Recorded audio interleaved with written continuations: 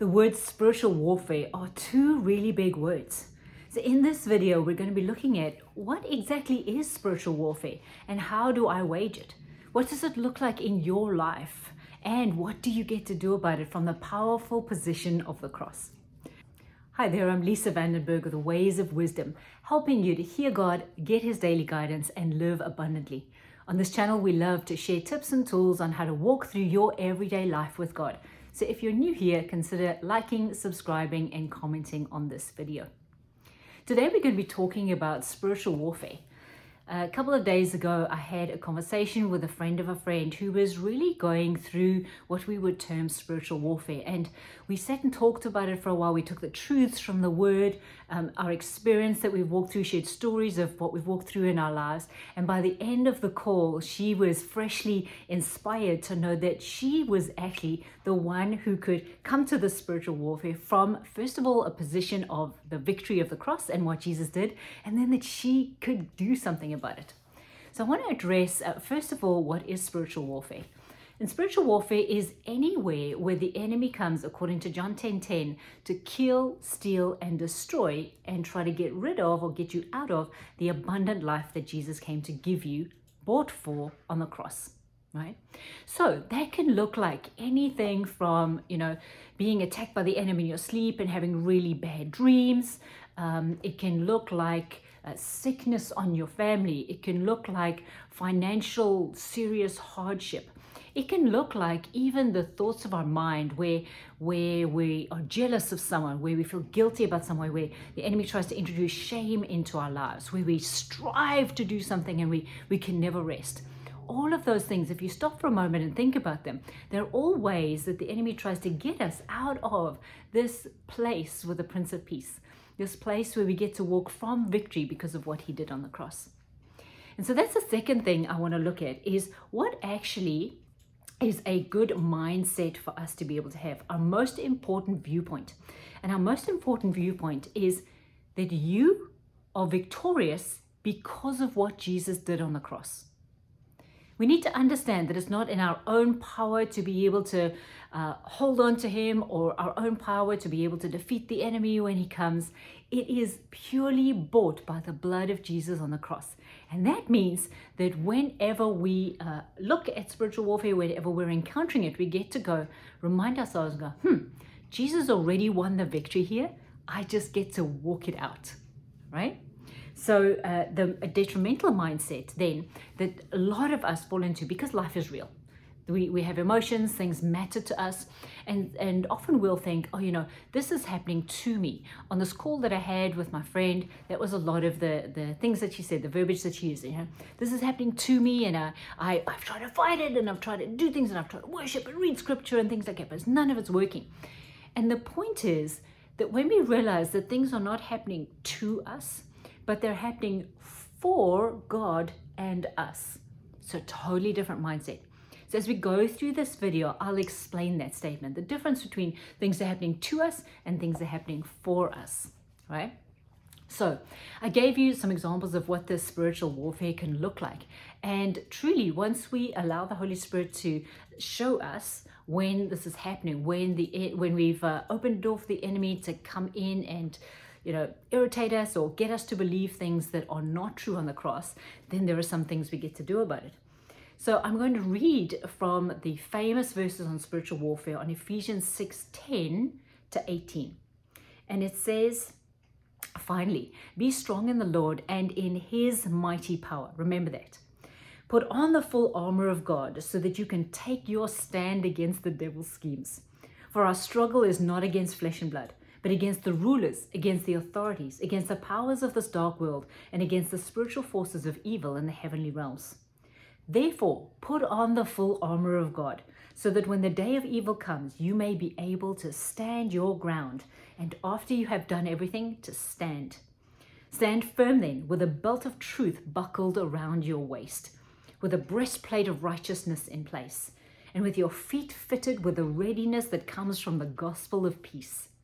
In addition to all this, take up the shield of faith with which you can extinguish all the flaming arrows of the evil one. Extinguish all the flaming arrows of the evil one. Take the helmet of salvation and the sword of the Spirit, which is the word of God, and pray in the Spirit on all occasions with all kinds of prayers and requests. With this in mind, be alert and always keep on praying for all the Lord's people. This is such a beautiful, it's literally God's how-to on spiritual warfare. And notice that in there are real keys. He says it's not in our strength, it's in His. It's because of the victory He's won. Then He gives us specific tools to use. There's the helmet of salvation, or the sword of the Spirit, or the breastplate of righteousness, right? And so He gives us these various tools to be able to use. And then He says, just be vigilant. Know that this is going to happen. And now we get to be aware of it and we get to do something about it.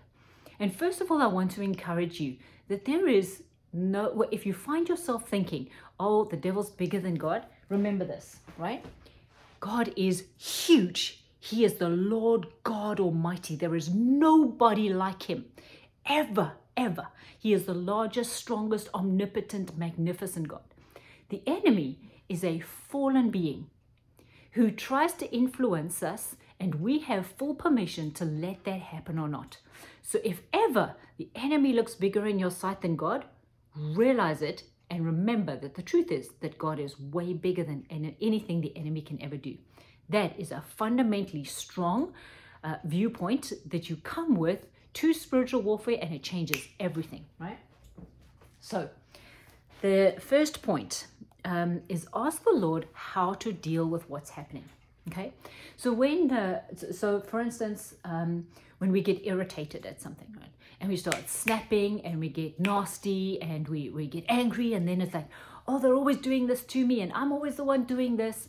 When we get into those places and we begin to recognize, we go, aha, this is that thing, spiritual warfare. The first thing we get to do is stop and say, Lord, how do I deal with what's happening? Do I take the belt of truth? Is this a time when I get to speak the truth of the word over the situation? Lord, do I take the helmet of salvation where I realize that I have the mind of Christ, that I don't need to be thinking this way? Lord, is this where I shod my feet with the readiness that comes from the gospel of peace? Is this where I get to agree with peace instead of turmoil or strife? Do you see how beautifully God's given us these tools to be able to ask Him, say, Lord, okay, I'm coming from this viewpoint of I can see that this is happening. Now, which of the tools in the tool belt that you've given me do I get to use in this situation? When we come from that place, then we're coming from a powerful place in Christ Jesus. Then follow His strategy and come from a place of victory on the cross, okay? It's not even really about what we do. We get to follow His strategy and we get to do that. But the doing, whether He says, okay, let's worship in this situation or let's ask forgiveness in this situation, whatever He leads you to do, the power and the victory comes from knowing who you are and whose you are. Knowing that God is on your side, you come from this place of victory, and you are the one, through Jesus, who gets to have victory in this situation.